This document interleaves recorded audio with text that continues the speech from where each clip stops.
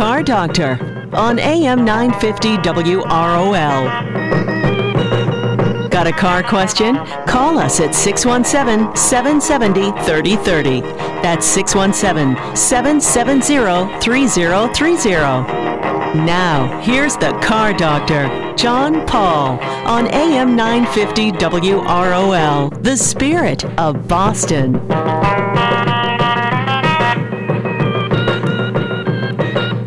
And good Saturday morning, everyone, and welcome to another edition of the Car Doctor program on AM 950 WROL, 100.3 FM, or the app. Always go to the WROL, the app. You can download that at your favorite app store and find us there. You can always go to my podcast page, john@paul.podomatic.com, or just search for us on iTunes or any one of those places to find other programs. I think we still stream on TuneIn Radio, I think. Not through the station. I think I set it up. So you can always find us all kinds of different ways. And, of course, you can always email me at jpaul@aaanortheast.com. And, maybe you have a question you don't want to ask on the radio. You can do it there. Although I will let you know your question may appear in the Boston Globe or the Providence Journal on Saturdays, which is where some other stuff sits in.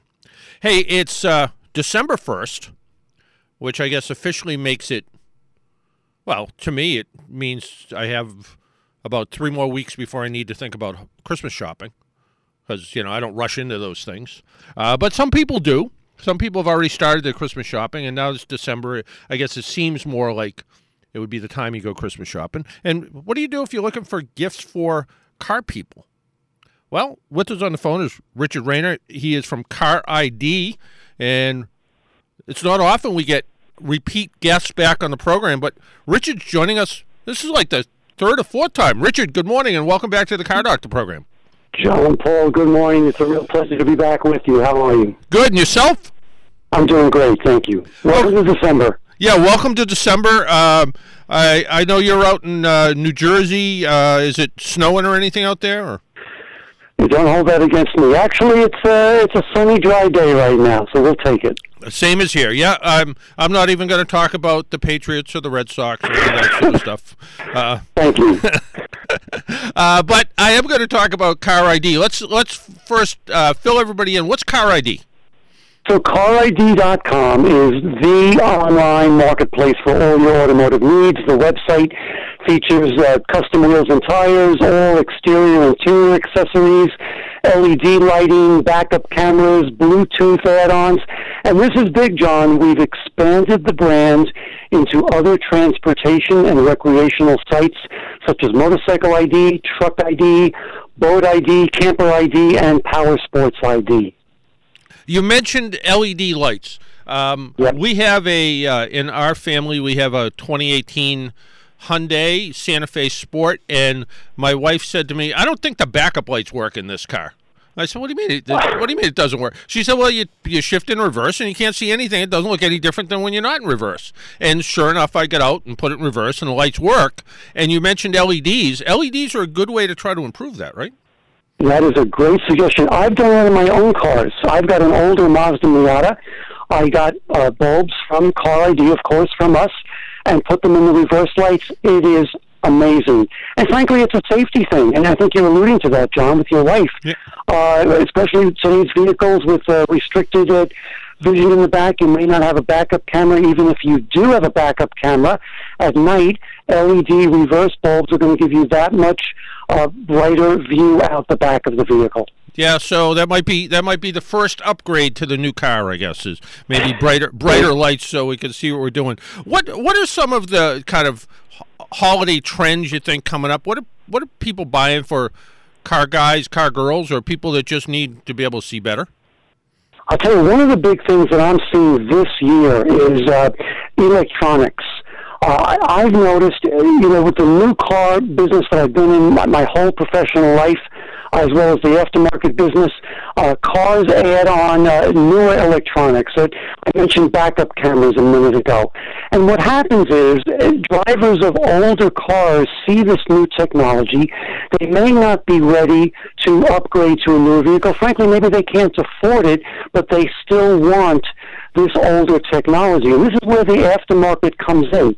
So things like backup cameras, Bluetooth-enabled technology for your vehicle sound system. You can get all of this in the aftermarket, add it to your older car, update it, and you've got this safety and convenience added to your older vehicle. Yeah, it really makes sense that, you know, if you're looking at a particular car. In fact, I got a letter from somebody the other day, and they really wanted a car with a stick shift, but they didn't really want an SUV, but they wanted something that was practical, and that's always a tough one to get. And one of the cars I suggested was the Kia Soul, because it kind of has the utility of a SUV, gets pretty decent gas mileage, and you can get it with a standard transmission. Well, to their disappointment, they said, yeah, I can get that with a standard transmission. The problem is I want cruise control, and God knows why. They wanted heated seats in their car, and this car is going to spend half of its life in Florida, which I don't understand why. But maybe they just don't want chilly seats in the morning. And I said, you know, you can. There are, in many cases, all these parts are available in the aftermarket, and unlike add-on cruise control from years and years ago, now it all interfaces with the car's computer system, and it can make it pretty easy. Exactly, and that's something else that's really big that we sell. We do sell aftermarket seat heating systems at CariD. They're very easy to install. I actually did a test install myself a while ago. But you bring up a great point, because a friend and a colleague of mine was just shopping online. You know, all these manufacturers' websites have these on-screen configurators, and it's frustrating when you want item A or accessory A, you have to buy it now as a $2,000 technology package, for example, and you don't want everything else that's included in that, not to mention how much that adds to the bottom line when you go into the showroom to actually buy the car.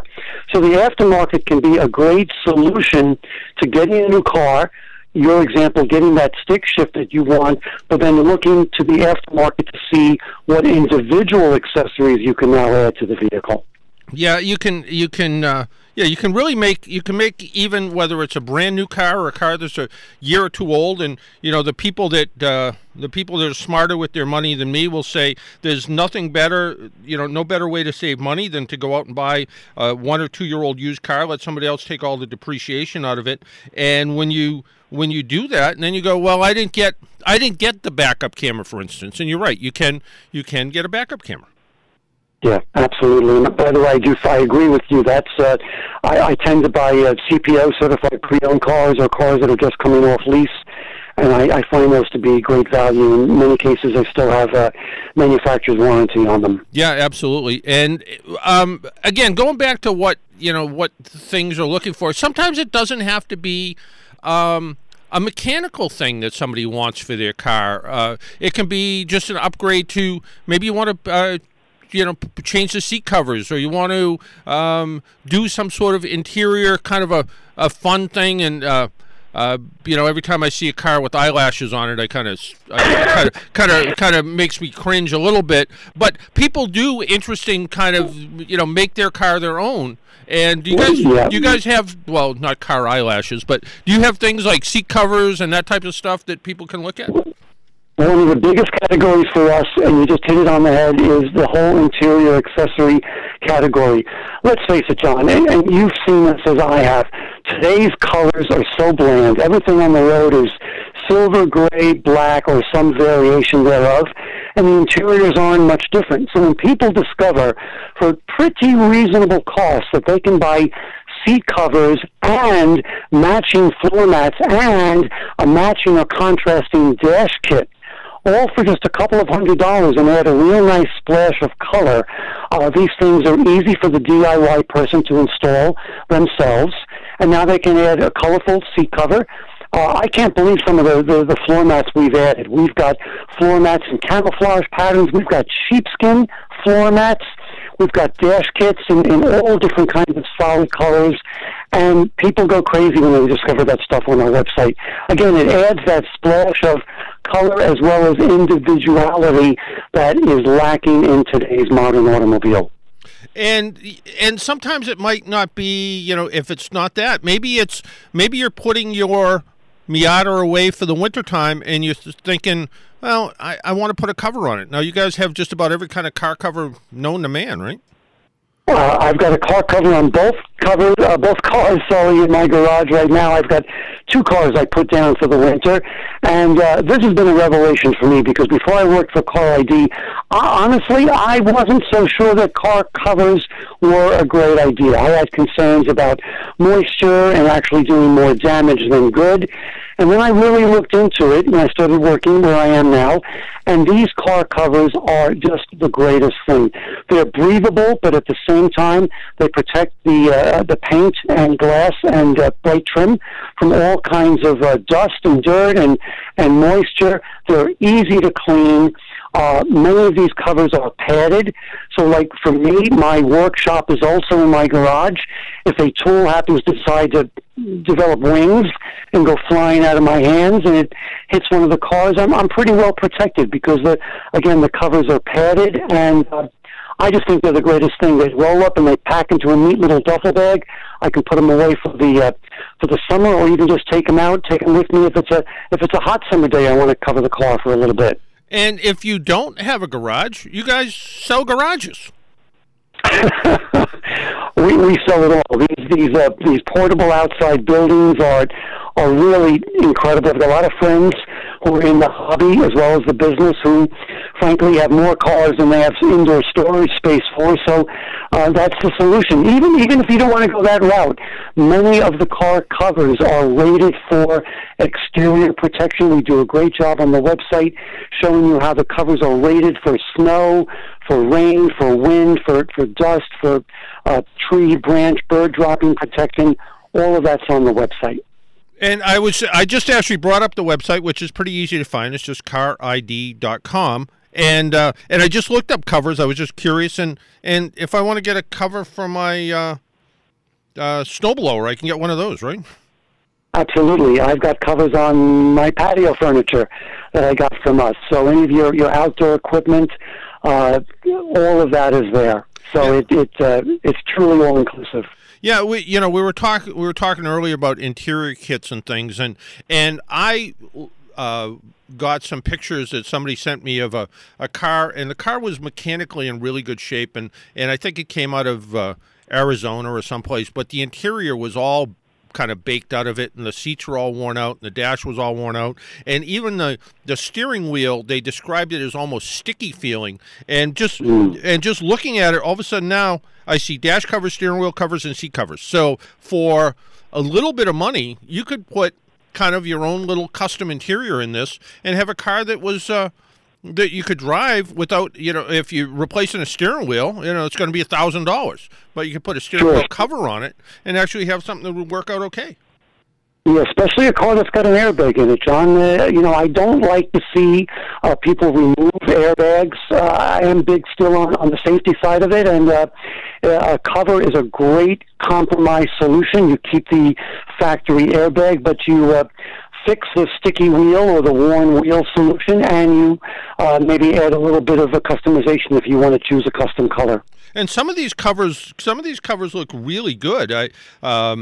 They look almost like the factory, and they look like they fit perfectly. So they do. I added. I've sold it since, but I had an older Ford truck that I bought a while back, and the steering wheel had that sticky feel to it, and it was a little bit of labor, but it was worth it. I bought one of these lace-on leather covers, and it took an hour or so to sew it on, but frankly, it looked better than factory. It wasn't just one of these simple slip-ons. You can go that route also, but my point is if you want to put a little bit of effort into it, you can really do a nice job with a semi-permanent lace-on leather cover too. Yeah, no, the stuff looks pretty good. And again, much cheaper than going out and trying to find a replacement steering wheel or having somebody try to do some kind of custom velour to it or something like that. So you can get something that you can do yourself, and you can be happy with the way it came out, and you say, hey, look, I did this and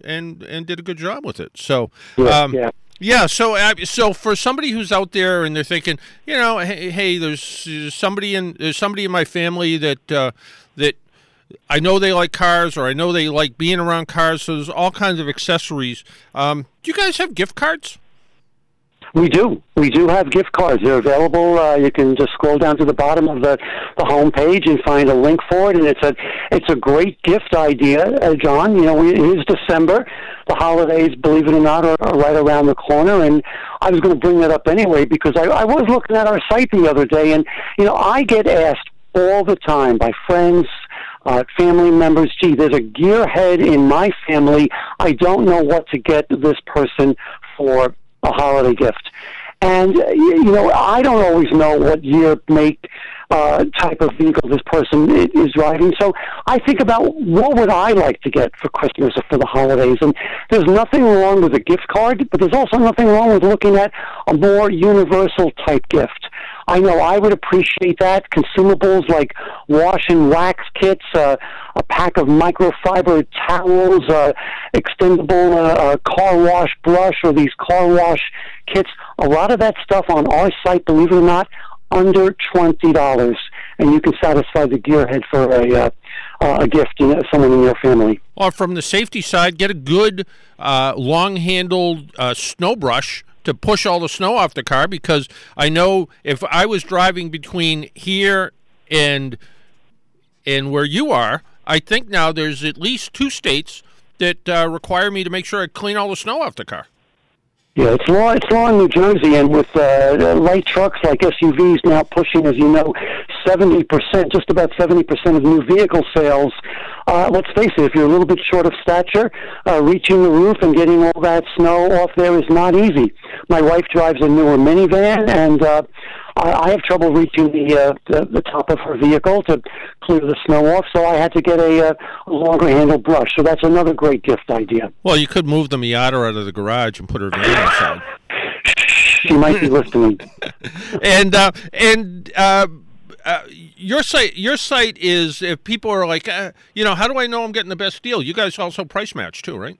We have a price match guarantee, and we stand by it. Our sales office and customer service office are based in the U.S., so right here in New Jersey, actually. And so you'll speak to somebody. We've got a very friendly, knowledgeable staff that open 7 days a week. So you can shop without calling in.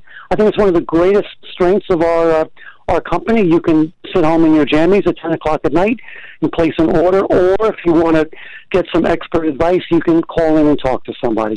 And one of our listeners sent me a list of about 50 different military discounts, and what isn't on the list is CariD, but on your website you do military ID discount. Yes, we do have military discount. Yes, yep. So yeah, please include us in that. We're more than honored to offer that to our people who serve.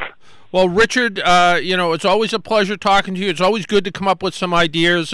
Again, you know, it's I guess we're technically 24 days away from Christmas, which means I have, which I won't start Christmas shopping for like 23 more days. So. Yeah, it's coming up fast, John. So.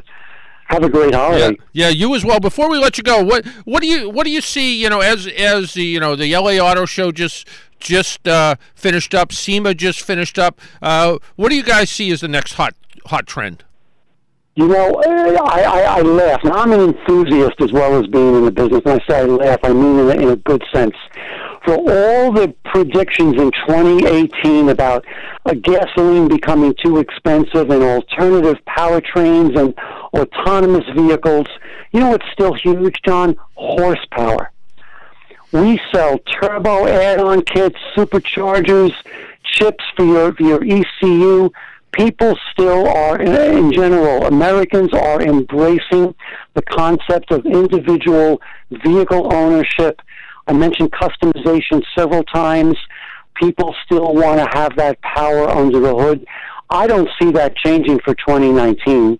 Gas is predicted still to be cheap. As I said earlier, truck sales are almost 70% of the new vehicle market. It seems like 1,000 horsepower is almost expected these days in the way of what manufacturers are reaching for. And certainly you can get it by hopping up your own engine, your own vehicle. So I really see that as a strong trend. Now, how long that's going to last, I don't know, but I'm actually happy to see that people still love the idea of the individual car ownership and embracing all that entails. No, I absolutely agree. I was talking to somebody that said, millennials, they're and maybe, at some point younger than them, they're all about car sharing. They're all, and I'm like, I don't know. Here in the United States, we have a true love affair with automobiles, and I don't know that that's going to change that quickly. And the idea that I know there was a study that came out a while back that said millennials aren't going to own cars, and then all of a sudden millennials started to have kids and found out, we need to own a car. Very true. And another thing that I learned this year, again, predictions about autonomous vehicles being widespread in the next 5 years have all taken several steps back, and many more realistic voices have risen up to say that, frankly, we're probably 1 to 2 decades away from autonomous vehicles being widespread, meaning accounting for most vehicles on the road. Are they coming, John? They certainly are. Is work continuing on them? It is. There have been some black eyes to that effort. Yep. As we know, tragically, there have been some accidents and some fatalities, sadly. And it's not going to go away. It's just not going to be here as quickly as everybody thinks. In the meantime, I think Americans especially are enjoying their automobiles more than ever. Yeah, no, I think you're right. And at AAA, my full-time employer, where it was kind of interesting. We did a survey that said something like 73% of people surveyed, and we did a wide variety of ages, were not interested and, in fact, didn't even want to get into an autonomous car. And it kind of makes me wonder, when all the car manufacturers are literally spending billions of dollars on the technology, when 3 out of 4 people don't want it. Right. I saw that survey. Yeah, great point. Yeah, no. Hey, Richard, always a pleasure. Thanks, and have a great holiday, and I'm sure we'll talk after the first of the year. John, pleasure to be on with you again. Happy holidays to all your listeners. All right. Take care. Bye-bye. Take care. Thank you. That was Richard Reina from CariD. Kind of a consummate car guy, been around for a while. Why don't we take a break, pay some bills? When we come back, we're going to do a car review. That's going to turn into trivia. That's going to make Dennis crazy. But, that's what I live for here. We'll be right back.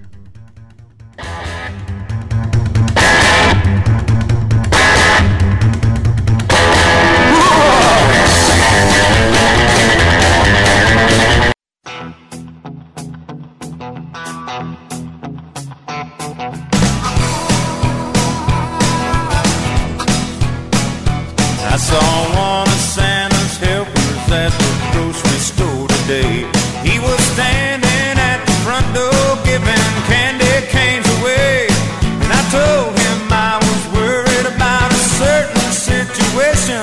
How Santa gonna get here with this rising population? He said, I talked to the North Pole sometime late last week, and it seems that dear old Santa has got something up his sleeve. As I leaned in to listen, he whispered in my ear, he said, now don't you dare repeat a single word of this you hear. He said, boss man's all excited, 'cause his new sled's almost ready. And they say he's got it painted up, looks just like Richard Petty's and Rudolph and the reindeer. And welcome back to the Car Doctor program. It's December 1st. We can do a little Christmas car music. Most of it's country, because why not? It usually is. So, yeah, my genre of music doesn't usually include country. Yes, I know. Yeah. No, it doesn't. Oh. They don't usually do Christmas stuff, so I don't know anything that I could pull up for car-related Christmas music from my genre of stuff. Yeah. Halloween music, maybe. Halloween, yeah. I get the Halloween, no problem. Yeah, but yeah. Although there is, your genre of music does have a lot of car stuff in it. They do. Yeah, just Christmas car stuff. Christmas car stuff. It is a little bit of a trick to get Christmas stuff. So, hey, I saw Johnny Costello in here. And now I see him out in the park. Now he's waving to us. Hi, how you doing there? Yeah, he was. So that means there must be an Irish remote somewhere today. So, So he should have stopped in and said hello. But that's okay. That's okay. He's off working. Hottest working guy in radio. Works 13 jobs. Something like that. I've seen him in 2 jobs. I've seen him 2. Yeah. I've seen him in 3. So I haven't seen him at 3. yeah, but anyway. So but good for him. So that means he's out doing some stuff. So good for him. So and we'll hear about that, I'm sure, when Paul Sullivan comes in. So always good stuff going on around here, especially near the holidays. So I want to talk about the car that got me around in the past. And I want to put a disclaimer. Yes. I don't hate trivia. I hate when you do trivia when there's like 3 minutes left in the show. Well, there's an hour left in the show. So this is a good time to do trivia. Good time. So this week's car review, which again turns into trivia, which turns into me cleaning my desk some more at work.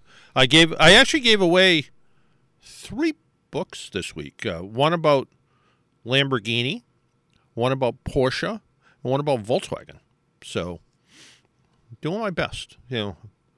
I have to move about 300 yards down the street, and it doesn't make any difference. If you have to move 100 feet or 100 miles, you still got to pack up the same amount of stuff.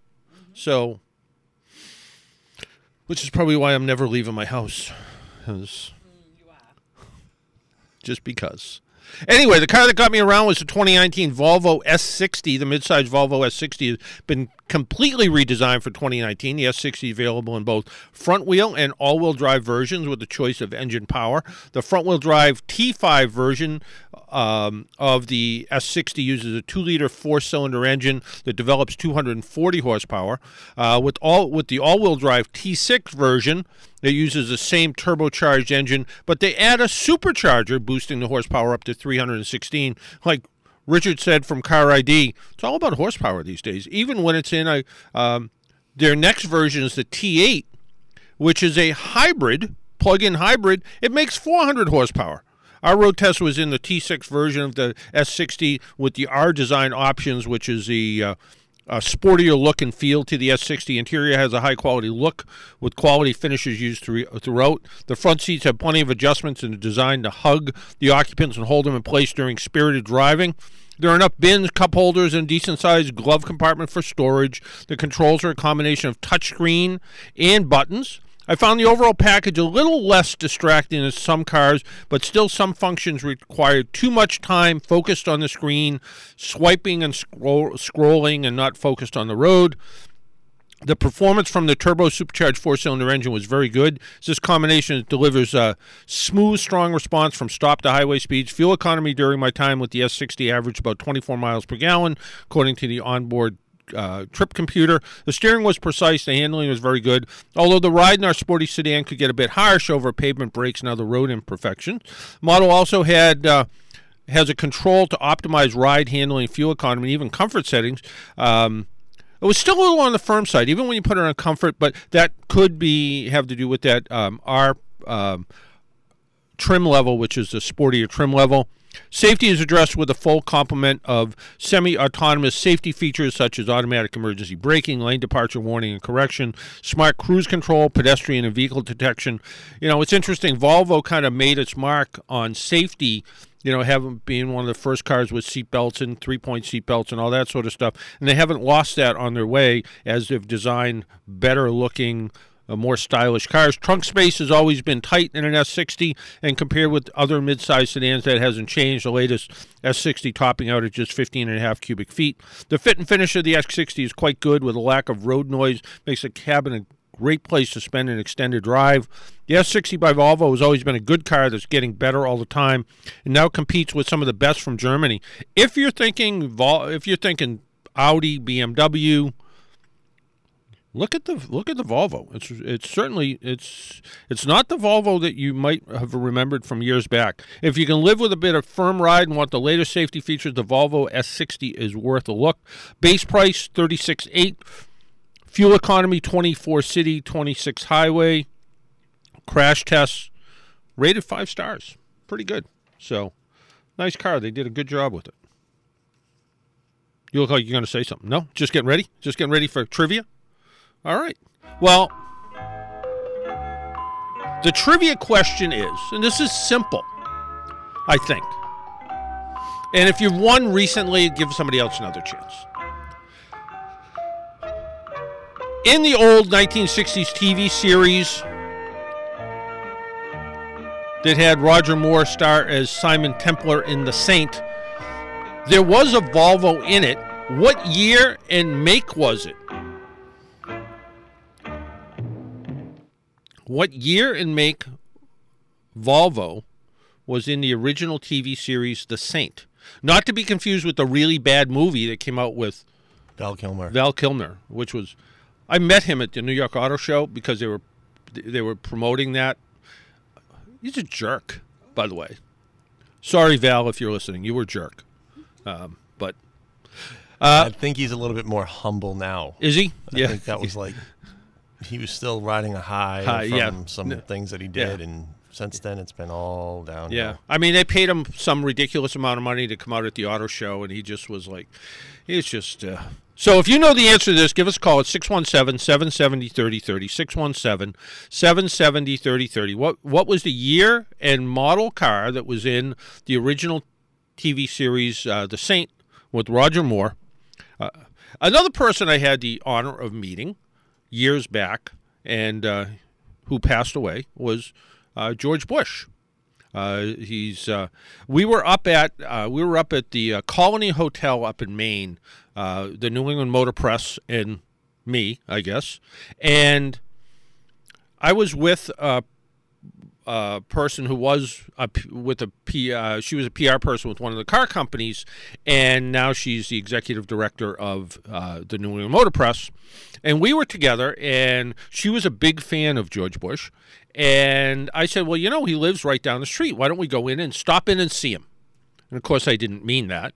But I said, let's go down and see where he is, and in Kennebunk, or Kennebunkport, whichever one it is.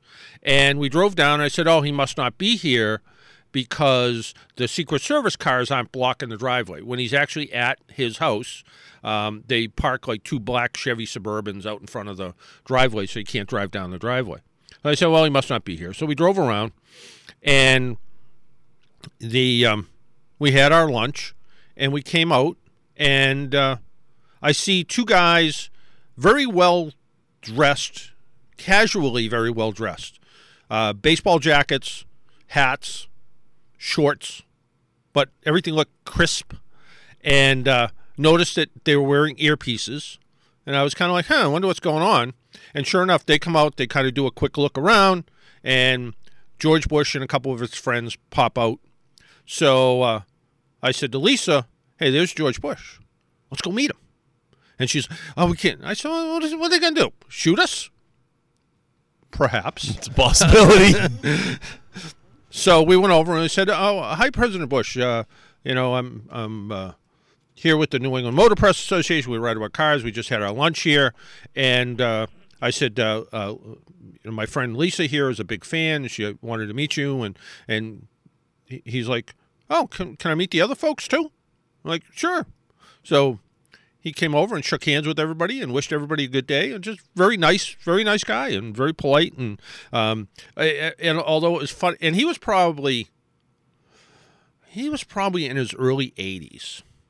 And the one thing that Lisa said to me was, he gave you like a rock solid handshake, but when he shook my hand, he was very, very kind of meek. And I said, well, he's a polite Southerner. He's like, she's like, I expected the same kind of handshake. And I'm like, he's you're a woman, and he's going to shake hands differently with you than with a guy. And I said, you're right. He big hands and they had a good handshake. So, and as I said earlier, he definitely lived his life to the fullest. I mean, CIA director, vice president, jumped out of planes in his 80s and 90s, fought in Korea, something like that. I mean, he lived a full life. I think your trivia question's too hard. You think so? All right. Well, I'll tell you what. We'll make it easier. Just tell us the model. Volvo. What model Volvo was used in the original TV series The Saint? If you know the answer, we will give you a prize. Oh, and the prize, interestingly, well, it's a two-part prize because you also get tickets to the auto show and the RV show. So you get tickets to the auto show and the RV show, and you'll get because I don't have a book about Volvos, you'll get a book about Saabs. So you get a Saab book, which is a Swedish car company. Well, used to be a Swedish car company, and but you'll get a book highlighting some of the history of Saab, which also, strangely enough, does mention Volvo in it, and we will give you we'll give you a prize. So a couple tickets to the auto show, a couple tickets to the RV show, and this book. Now all of a sudden the phones woke up and people are calling in. Here's an interesting little tidbit, and the car from the Saint was actually found about 25 years ago with the engine in the back seat, and the original car, driven by Roger Moore as Simon Templar in the 1960s TV series, has been fully restored by car enthusiast Kevin Price. It went on display when it was finished as a labor of love. Mr. Price found the car on a farm in North Wales in 1991 and persuaded the owner to sell it to him in 1997. He spent 10 years collecting parts and another 6 to 10 years on the restoration. So it was a pretty sorry sight. The original Volvo, when it was found rotting away, in the Saint, which featured Moore as a suave, modern-day Robin Hood, according to this, which I guess is true. The license plate on the car, I didn't realize this, was ST1. Although there were a series of cars, like there always is, there was more than just one. But it's interesting that they found this car just in a barn somewhere. So there you go. All right, let's see if anybody knows. Let's start with Neil in Beverly. Neil? Yes. It was a Volvo 1800. He started out with a coupe, and he wound up with the one that looked like a mini station wagon. Yeah, and it was hard to say whether it was a good car or not. The recently a Volvo enthusiast that drove a P1800 3 million miles. Fellow just passed away, but one of our old listeners to the program remembers these cars as pretty much rotting away in the driveway, sort of thing. So, and not being the best car in the world. But I'll tell you what, we'll put you on hold. We'll take down your address, and we'll send you out some tickets to the auto show and a book, and you can be good to go. I'm a Saab fan. There you go. Well, you get a Saab book. I had a 64, 68, and 70. Well, and on the Volvos, the first one was made by Jensen, which was a bad car. Then the S models were the Swedish ones, which supposedly were a lot better. Yeah, it's kind of funny because one of our old time listeners, Steve from Boston, I believe he had one of these, and it was not.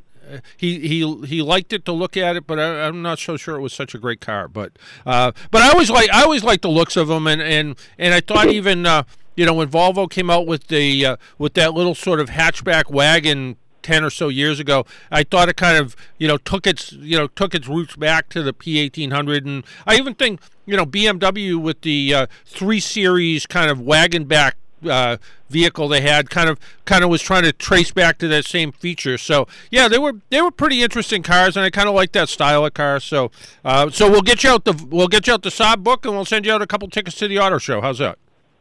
Sounds great. All right, thanks, Neil. Bye. All right, let's go over to, we'll let Dennis do that. Let's go over to Tom in Weymouth. Tom, is that you? Hello, how you doing? How you doing? Good, how are you? Oh, very good. I watch the Saint every day, and I couldn't tell you what the car is. All I know is it's ST1. It's funny. I couldn't remember the plate, and I guess the show still is on like one of those yes, BTVs, right? It's on. Yeah, I think it's a different one, but it's on every day. Every day. I watch it. I watch it every day for the past year. Wow. I couldn't tell you what the car was.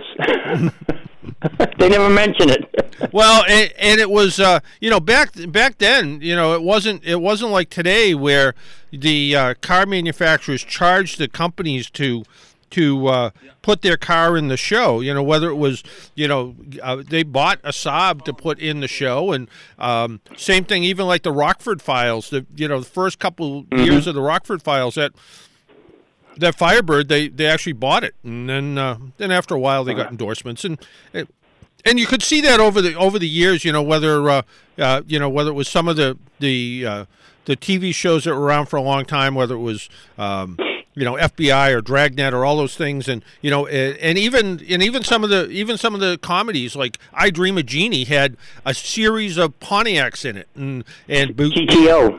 Yeah, but they actually had the '67 GTO. Yeah, and I think I Dream of Jeannie started off with like a Tempest or something. They had like a Pontiac Catalina, I think. Yeah, something. Yeah, and then they went to the GTO. Yeah, but what I called you, I wanted to ask you a question. I called you a couple of weeks ago about a carburetor. I had to was leaking fuel, getting fuel into the crankcase, and you said try the fuel filter. So I did that. You sent me out in the cold, and thank you.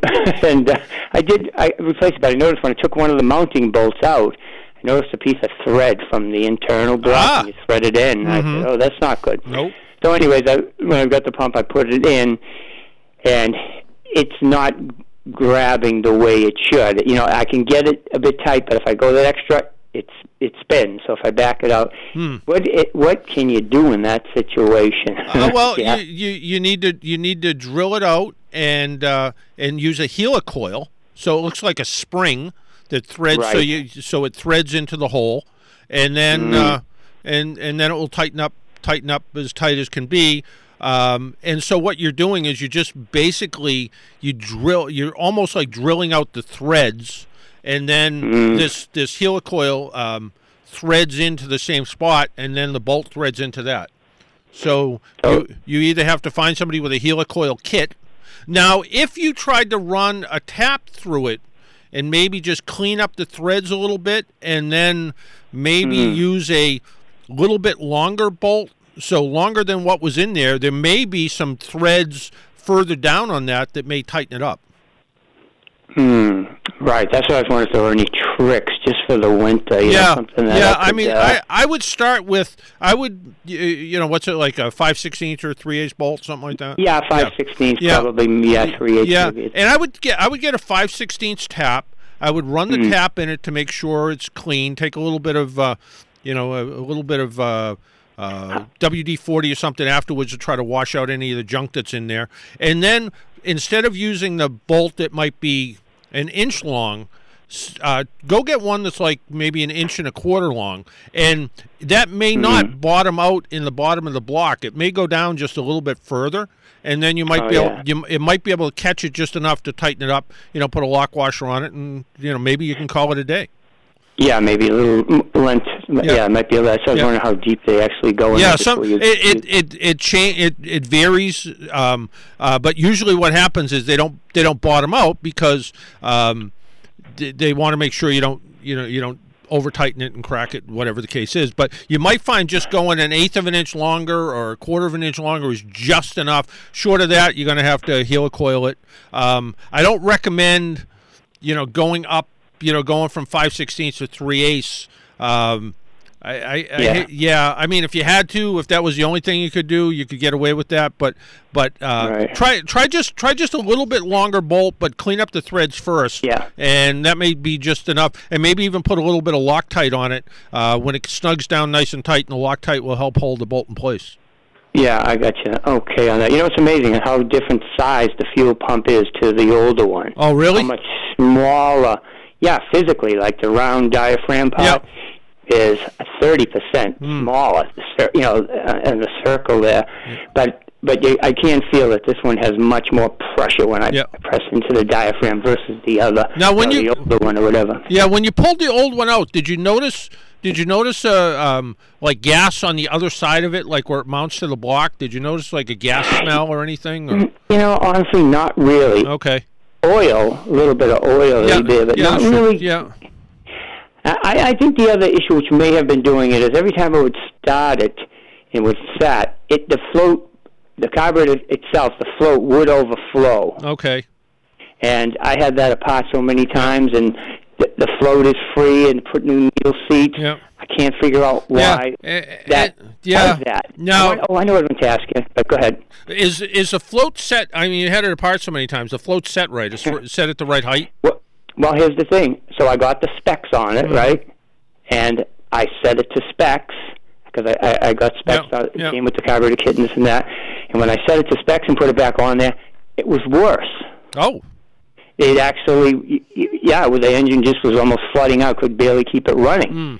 So I said the only thing I touched on this particular time was that. Went back in there, and I set it back to where it was originally, which was not in specs. It was probably like quarter of an inch, lower than it should be.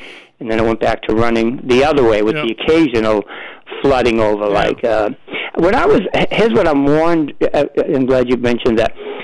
When the fuel enters, right, it's coming up through the filter right there, and there's pressure there. Is there anything internal to the carburetor, that kind of reduces that pressure, like a screen or something that could be gone? Instead of just because the mechanical fuel pump is only, less than 5 pounds of pressure. So what happens is when it starts up, and the float fills, and then it essentially shuts off the fuel going into the carburetor when the float comes up, just like the tank in your toilet. When the float comes up, it shuts off the water. There's water pressure on the toilet tank valve all the time, but when the thing goes up, it shuts off, and it does the same thing with the car until it needs gas out of the fuel bowl, and then it comes back down, and that's sort of how it works. So. Right. Yeah, so it works sort of the same way. The other thing, and you've had this thing apart a million times. But the other thing I would try is next time you go to put it together, run the carburetor completely out of gas. So, if there's a rubber fuel line that you can put a pair of vice grips on, and just let it run out of gas. Let the float settle completely down, and then when it starts back up, if there is any kind of debris that maybe you somehow missed in the needle and seat, that rush of gas is going to wash away anything, and that may cure it. But short of that, did that. I did that when I took it apart the last time. One time I filled it with fuel and put it in there, so it was at the level. This time I left it completely dry, and it overflowed. Yeah. I shut it off, restart it, then it doesn't overflow. It's almost like if there's space. I don't know if it drained down. Yeah.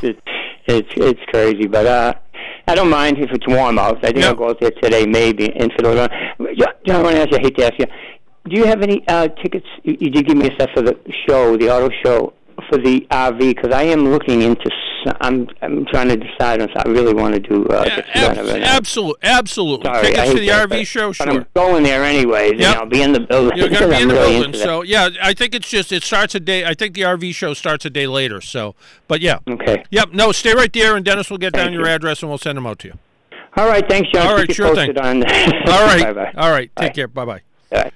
Our phone number is 617-770-3030, 617-770-3030. I got a comment today on my email about what I think about the headlights in new cars, and especially the bright ones, and people don't necessarily like them. And there was a big headlight study that was just done. In fact, if you're looking, coming up in January, there's going to be a completely new AAA. The AAA newspaper is going away. The AAA is going to a magazine format. It's going to come out about 8 times a year instead of 12 times a year. So you will see that.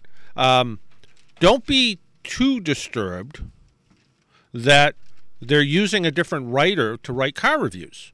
Supposedly it's just for a month or so, but yeah, they're not using my material for some reason. But if you can let them know that you miss me at AAA. And I still want my car Q&A column that's in the Globe and in the Journal and other papers like the Quincy Sun once in a while. I'd like to see it back in our own publication. So if you have some free time and you want to write to somebody at AAA, go ahead. But anyway, there was a story from the Insurance Institute of Highway Safety, and it says night vision headlights improve, but base models leave drivers in the dark.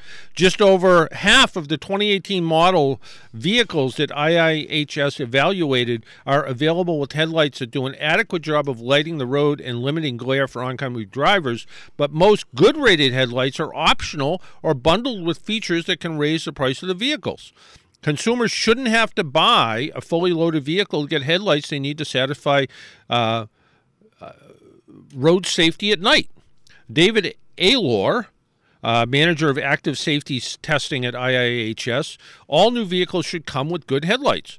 Since the Institute released its first headlight rating for passenger vehicles in 2016, most manufacturers have focused on improving this key safety component. That year, only 2 out of 95 headlight systems on 2016 model vehicles evaluated rated a good rating. I don't have fancy testing equipment, but I found that a lot of cars on low beam, if you're driving it more than, say, 40 or 45 miles an hour, you're actually not lighting up the road far enough to react to things that could come up on the roadway. The headlights just aren't bright enough. Good rated headlights are needed to qualify for the 2018 Top Safety Pick Award, and good or acceptable rated headlights are a requirement for their Top Safety Pick. The Institute is evaluating headlights on contenders for the 2019 awards. A single model may have several different headlight options, and they really go on to say the trim line matters. The Genesis G90, a large luxury sedan, and the Lexus NX, a midsize luxury SUV, are the only 2018 models evaluated to come with good rated headlights, no matter the trim level or options. They go on to say that, for instance, the Kona LED low beams should give drivers traveling straight at 65 miles an hour enough time to identify an obstacle on the road and brake to a stop.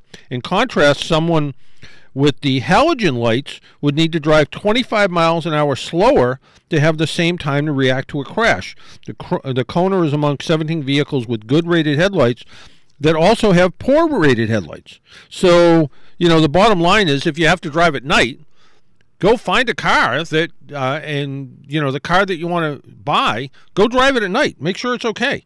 The Kona LED projection headlights cast enough light for the driver to spot a pedestrian or a deer straight ahead, in comparison to the halogen projection lights that can't.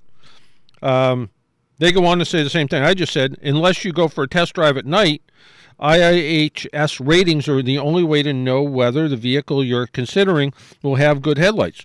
My suggestion is, don't even look at the ratings. Go drive the car and see what you think.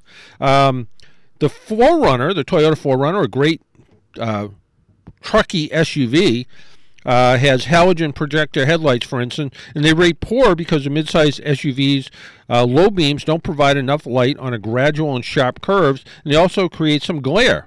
So that's one of the other things. Most headlights use one of 3 light sources: halogen, high-intensity discharge, or LED.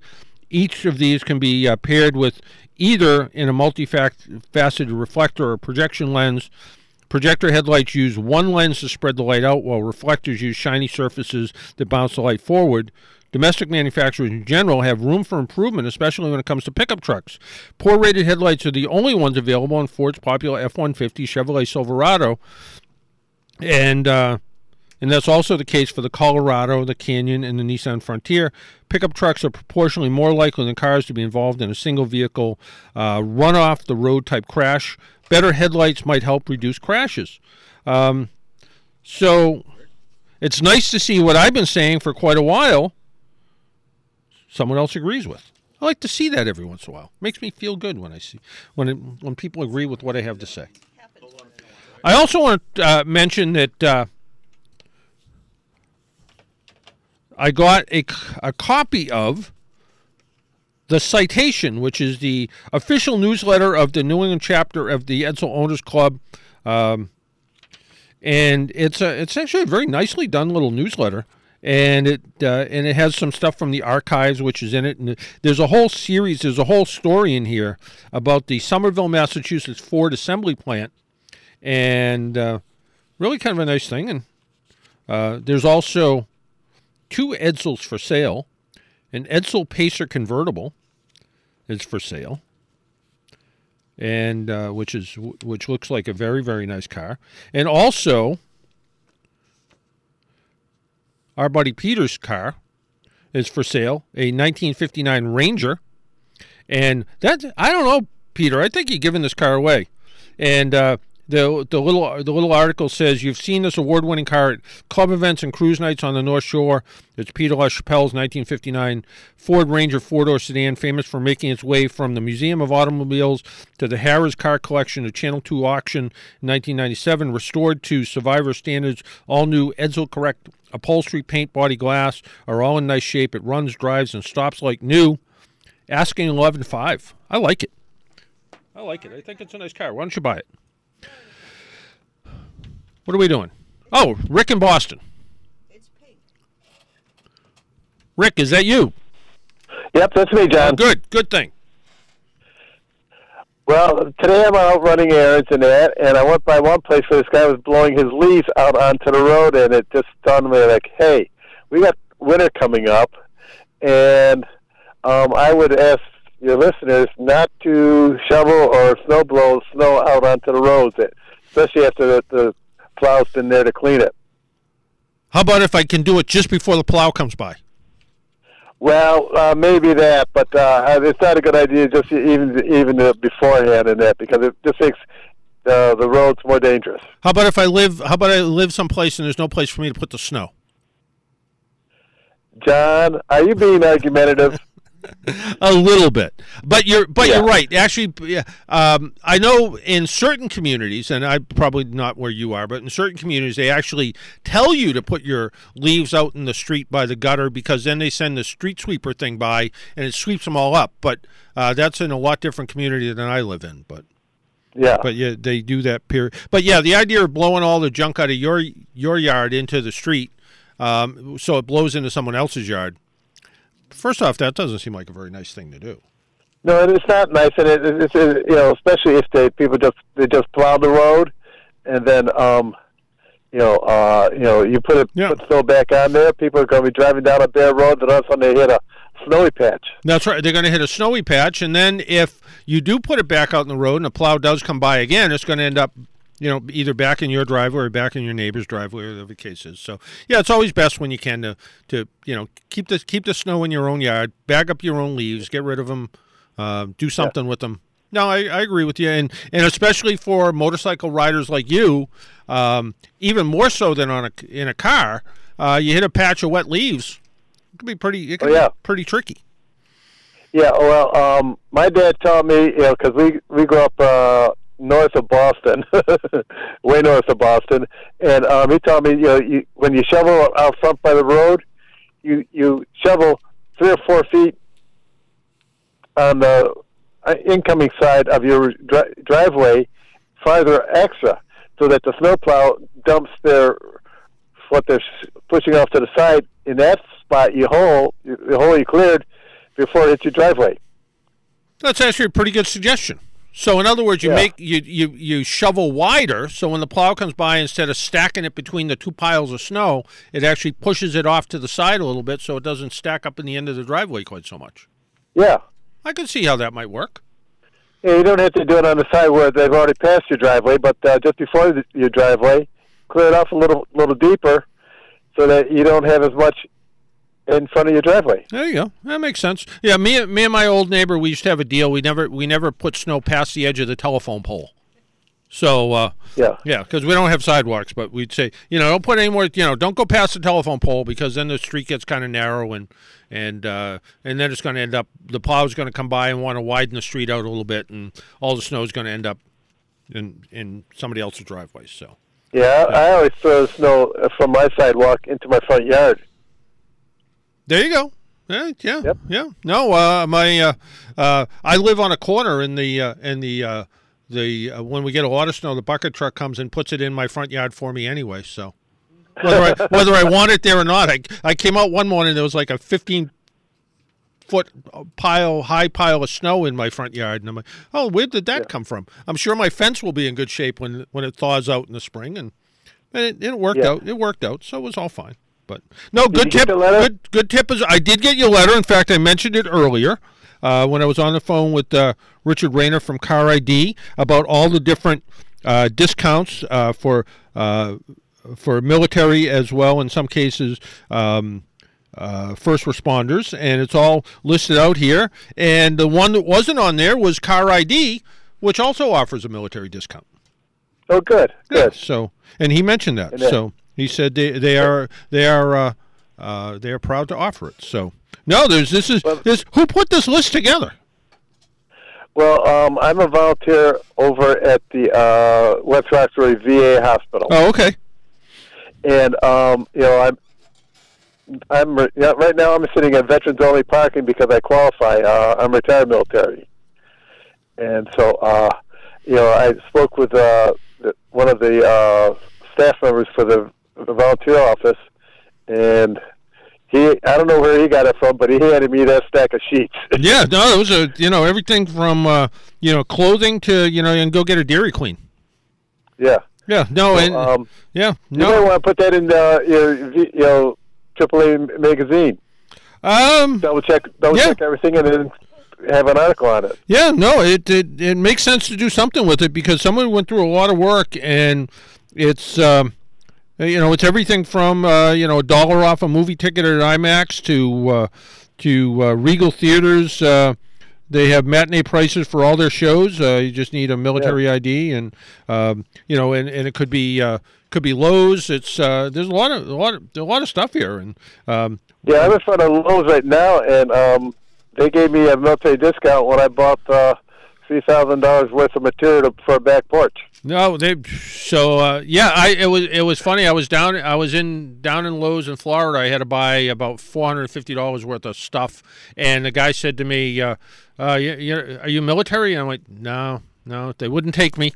And he goes, he said, you could save 10%. He said, you could have saved, $45. And I said, well, unless the guy next to me wants to buy it for me, I don't think that's going to happen.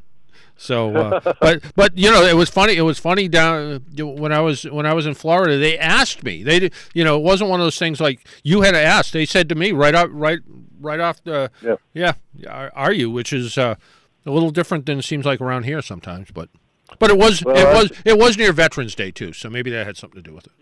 Yeah, that might have something to do with it. But here in the Lowe's parking lot I'm in, right next to the handicap is veterans only parking. That's pretty neat. Yeah. Yeah, it is. Yeah, I like it. Well, don't go parking in the expecting mother's parking spot. I don't think I'd qualify for that one. Yeah, all right. Okay, Rick. Okay, John. All right, take care. Bye-bye. 617-770-3030. 617-770-3030 is our number if you want to get through. Why don't we take another break? Pay some bills. My name's John Paul. This is the Car Doctor program. Phone lines are open on this nice Saturday morning. I know people are probably out and about because it looks like Sunday morning's not going to be quite as good. We'll be right back.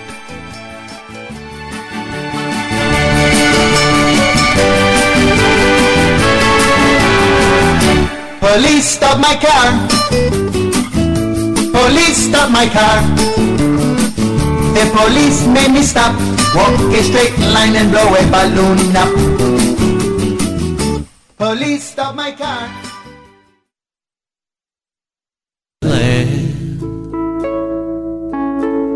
All I want for Christmas is a real good tan. All I want for Christmas is a real good tan.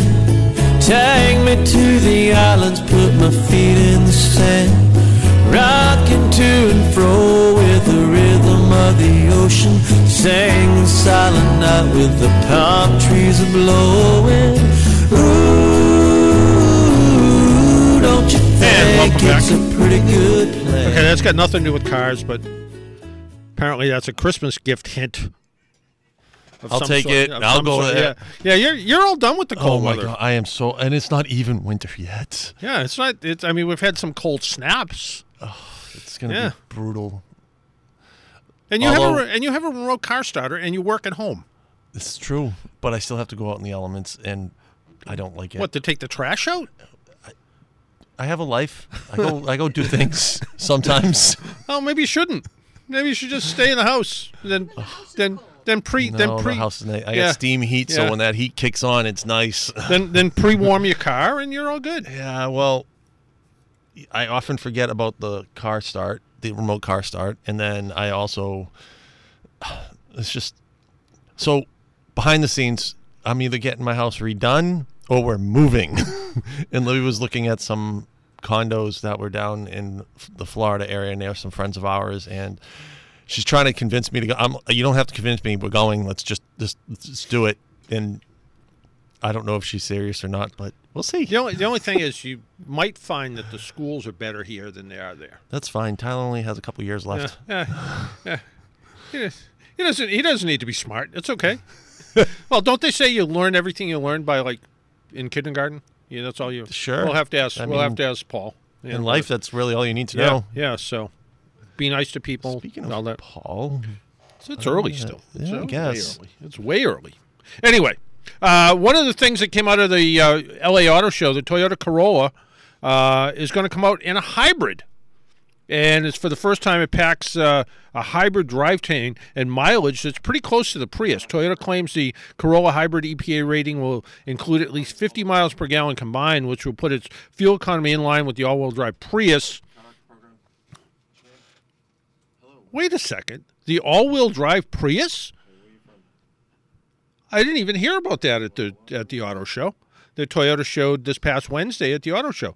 The Toyota Corolla, like the Corolla hybrid, like the Corolla, has some intriguing new proportions, possibly a bit more cab forward, so that means they moved the windshield a little bit more forward than the outgoing model, revealing more in fine details. It's built on the automaker's new platform.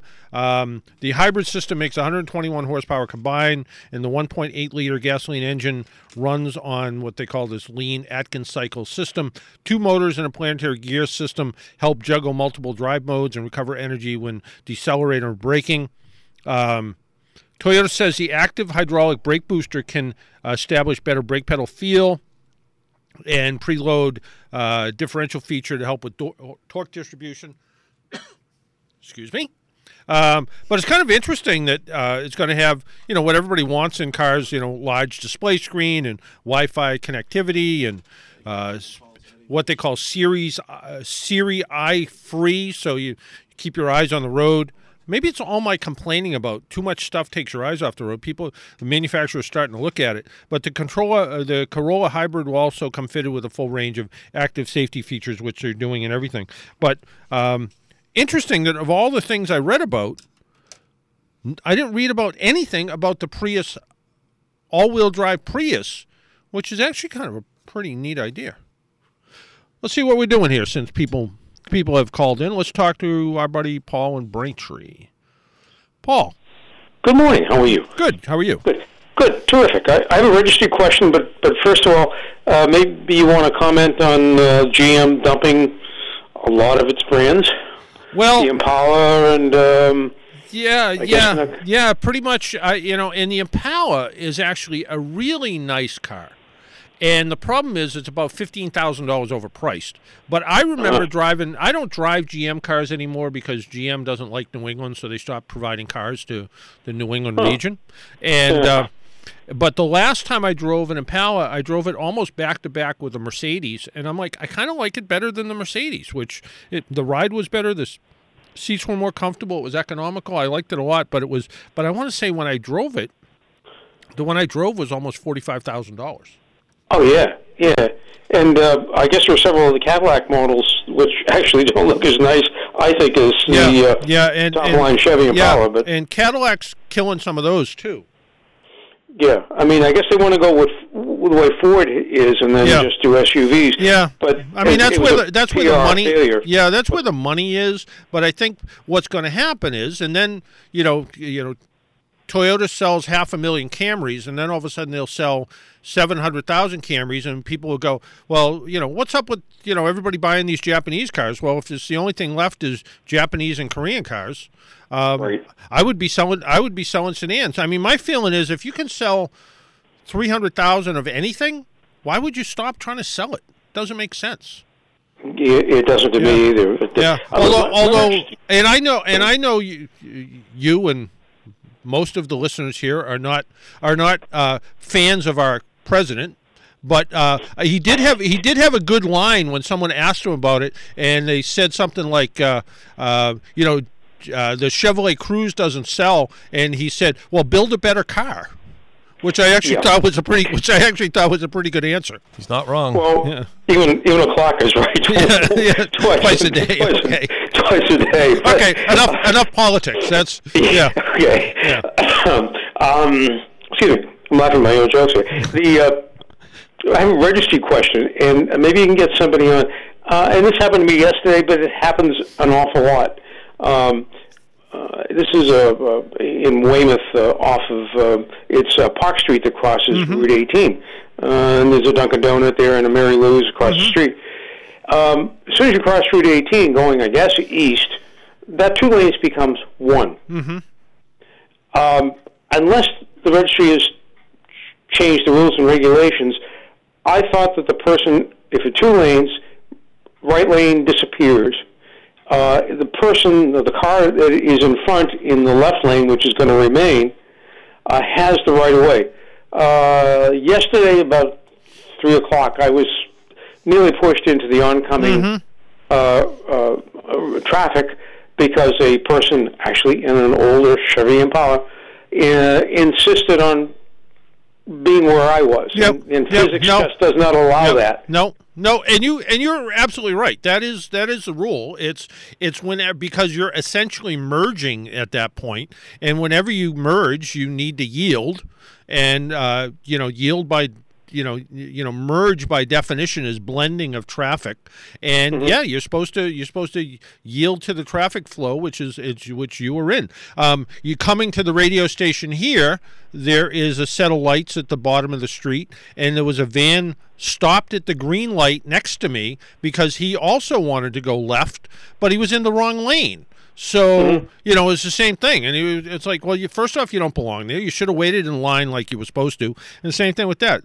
Somebody should have, the person should have slowed down. And maybe it's the time of the season. I was at another set of lights coming here today, and the person 3 cars up from me didn't want to turn right on red. Well, it's an option. You don't have to turn right on red. And there was a woman behind me, older than me, and she starts looking and looking and looking, and the light changes, and she starts screaming, and she's all by herself. And as soon as we all turned right at that intersection, she flew by me. You could hear the engine in her little Hyundai Elantra working as hard as it could. And of course, at the next set of lights, she was 1 car ahead of me. Yeah. The thing that really concerned me, and I actually should have called the Weymouth police. I saw she was perhaps a person in her 20s, I would say. She took out her cell phone and took a picture of my license plate. And she was so close to me, and actually tailing, I couldn't get a picture of her. Yeah.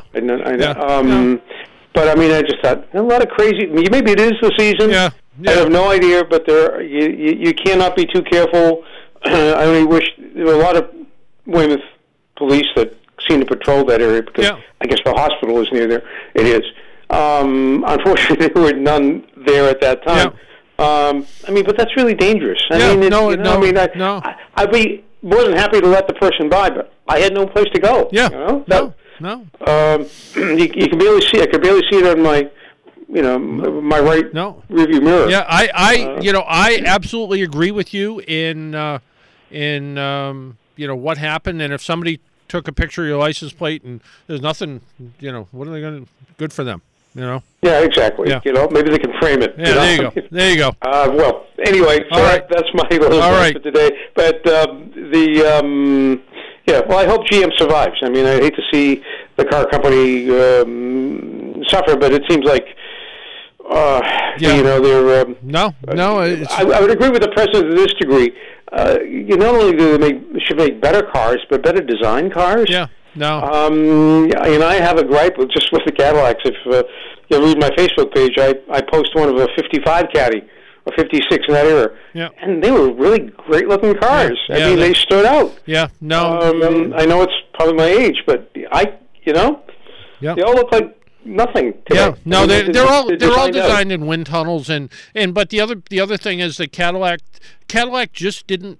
It had design. It had, whether it was in the 70s with an Eldorado or whether it was in the 50s with, whatever it was then, they actually had a very specific design, a design that people looked and, said, wow, what a great, even if I can't afford it, what a great looking car. I don't think anybody looks at a Cadillac today and goes, oh, what a fabulous looking car, because it looks like everything else. And it really does. Just put a Cadillac emblem on it. Yeah, I question what, the idea that they're doing away with the Chevrolet Volt, even though they said we're going to focus on electric vehicles, and the Volt, they finally got to the point where it's actually a pretty nice car, all electric for the first 60 miles or so, then a pretty economical gas engine on top of that, pretty neat design where it was a hatchback, pretty nice car, and to say that we're going to do away with that doesn't make any sense to me either. So, well, I imagine in the next 6 months there'll be a whole complete management change. Yeah, we'll see. We'll see. All right, Paul. Thank you very much. All right, take care. Bye-bye. Let's go over to Roy, I think. Roy, is that you? Yes, I had talked to you last spring about switching to full synthetic, because I've got a 2009 Kia Spectra with over 100,000, and it was noisy when it got below freezing last winter. So I slowly worked into the full synthetic. For a couple of changes, I did the semi-synthetic because I'd read reports that it could cause leaks. I don't know. And I went to the full synthetic. 14 degrees out a couple of weeks ago, engine quiet. Hold up the noise. And I swear it started the first turn of the key. Yeah, no, synthetic oil, full synthetic oil is, you pay more for it, but to me, the benefits are that much better. It's funny, when I sold my old car to one of my coworkers, which remind me never to do that again, by the way, when I... only because I feel guilty when something goes bad. They're fine with it, but I mentioned to her that as long as I've owned the car, it's only had synthetic oil in it, and I think that has something to do with the way it always starts and the way it always sounds, and it always did a good job. So, so she's still using it? Oh yeah. Well, I don't know that. But I mentioned and the car seems to run smoother when I'm driving it. I don't know whether it's imagining it. There could be a little bit of that, but yeah, absolutely. I think that, and like I've always said, I was always a little bit of a little hesitant on what's the point of synthetic oil if you change your oil often enough. But I've found the benefits of synthetic oil far outweigh any of the costs. I paid $60 versus like $30 for the regular oil changes. Right. It's not like good. You're not talking a lot of money. Yeah. But I wish I'd switched it last year. But I Googled stuff online, and it said if you take an older car, like it's an 09, and you run full synthetic, you can seals will leak. Yeah, I mean, it's really only when if you have sludge in the engine that's keeping the seals from leaking, the synthetic oil tends to wash away the sludge. So then all of a sudden you have a problem. The only one I've ever run into, I have a coworker that's got an Acura with about 250,000 miles on it, and they say when they switch to synthetic oil, it does the rear seal drips a little bit. When they switch back to conventional, it doesn't. But they're the same way. They said I would love to run it, but I just don't want to do that. But I've never had a problem. The Volkswagen that we have now is only synthetic oil. That's all Volkswagen uses. And even at that, the dealer runs a special when it gets slow, like this time of year, and they do a synthetic oil change for like $40, where normally they do it for like $80. Is synthetic oil made from regular oil? In most cases, it is. What happens is just processed in such a way that all the molecules become the same size, and they have some additional additive packages in it. So it comes from dead dinosaurs, and then it's processed after that. I think someday they'll probably bring the price down to what regular. Because it's going to be the only thing out there. So yeah, that's the case. All right, good luck with it, Roy. I'm glad I switched, but I was scared after reading those things about leaks and stuff. I understand. All right, good luck with it. If it was going to leak, it would leak right away, right? It'd leak within the first 1,000 miles or so. So you're good. Oh, okay. Okay. Thanks, John. All right, take care. Bye-bye. Let's see if we can finish up with Mike. Michael? Yes, good morning, John. Good morning. John, I have a question about the Monroney new car window sticker. Okay. Is there any place on there that tells you the grade of gasoline that's required, not recommended, but required car? No, it's in the owner's manual. It's in the door. It's in the gas cap flap. But I don't believe there's any place on the Monroney that I've seen that, unless it's in you know how it is, the big print giveth, the little print taketh away kind of thing. So maybe under the EPA number it might say something like, with premium fuel. The only place I've ever seen anything like that is in horsepower numbers. Sometimes they'll say, engine produces 400 horsepower with 93 octane gasoline. But most of the cars we're seeing today have premium fuel recommended, not required, which means that for optimum performance, you would use premium fuel. But in most cases, we did a study at AAA using a chassis dynamometer, and we found that on the cars that recommended premium fuel, we found that there was virtually no difference in performance. What we did find is even the ones that had a gas mileage difference, so gas mileage went down a smidge, we found that paying that extra 20 cents a gallon or more was nowhere paid for the better gas mileage you got. Yeah, I know it's easy enough to get the information, but I'm just thinking, the sticker's supposed to kind of give you that, and I thought it might be something. Yeah, I can't recall ever seeing it. Definitely in the owner's manual, definitely on the on the gas cap door. Some of the cars I get will say 91 octane recommended, or in some cases 91 octane required, but that's about it. Yeah. Okay. I just thought it tries to give you the information. I thought we have to go find Senator Monroney, who the sticker was named after, I guess. So. Yeah. Exactly. Yeah. Right. That could be an interesting question in itself. All right. All right. Thank you. All right. Take care. Yep. Bye bye. Well, we are running out of time, and there's Paul Sullivan sitting there in his GW University. Spent $125,000 for this. For that shirt? Yep. You got taken. Just thought I'd mention that. To the cleaners. Yeah, that's a lot of money for a sweatshirt. I mean, it's a good-looking sweatshirt. Don't get me wrong. Education's valuable, though. It is? Yeah. Oh, it wasn't just you bought a $125,000 sweatshirt. No. Oh. Yeah. But since I paid $125,000 to this prestigious institution, I need to promote them so maybe they can bring the price down for future generations. That's not going to happen. That's my plan. But that is a truly selfish, selfless. Selfless. Well, it keeps me warm too. It does have a function. All right. So buy more sweatshirts. Maybe tuition will go down. My next one is a Salem network like Keith has. Oh, all right, yeah. Which he had to buy online. I'm not sure that was true. All right, okay. I think someone may have given it to him. But really? Yeah, I think so. So why would he fib to us? Probably because he probably didn't want you to feel bad that you didn't get one. Well, I feel bad that I didn't get one, but why would he fib to us? Because he didn't want you to feel. Because propaganda shirts for the station. Yeah, because he didn't want you to feel bad. Well, yeah. That's Rodney Dangerfield said in that famous movie Back to School. You don't lie to me, you lie to women. Oh. Okay. Oh.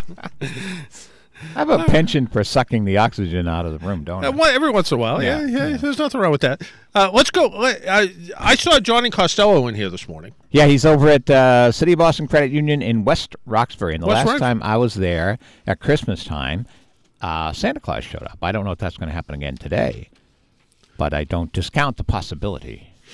Last time I was at one of the credit unions, Seamus walked in and actually put some money in a bank account. Well, it's good that he has the money to do that. I love that. I love that. Yeah, so I thought that mutual was good. support of our sponsors. Absolutely. Very important. The piano guy's playing. I can't hear. I know. Yeah. So before he finishes playing, what's up for the Irish Hit Parade today? December 1st. I mentioned you earlier in the program. That typically means it's usually time for you to start playing Christmas music. It's the most wonderful time. Yep, we will. Oh, okay. All right. And maybe some new ones this year. We've got the old traditional ones that people love to hear, but every once in a while it's nice to break out some new Irish Christmas tunes, and there are some new ones. I think it's a good idea. All right. Until next week, make sure you wear your seatbelt, drive safely, be good to your car. Talk to you all next week, and the very best of Irish music coming up next with Paul Sullivan and the Irish Hit Parade, and also Johnny Costello. He's out there. Don't look out for him. We'll be back next week. Bye-bye.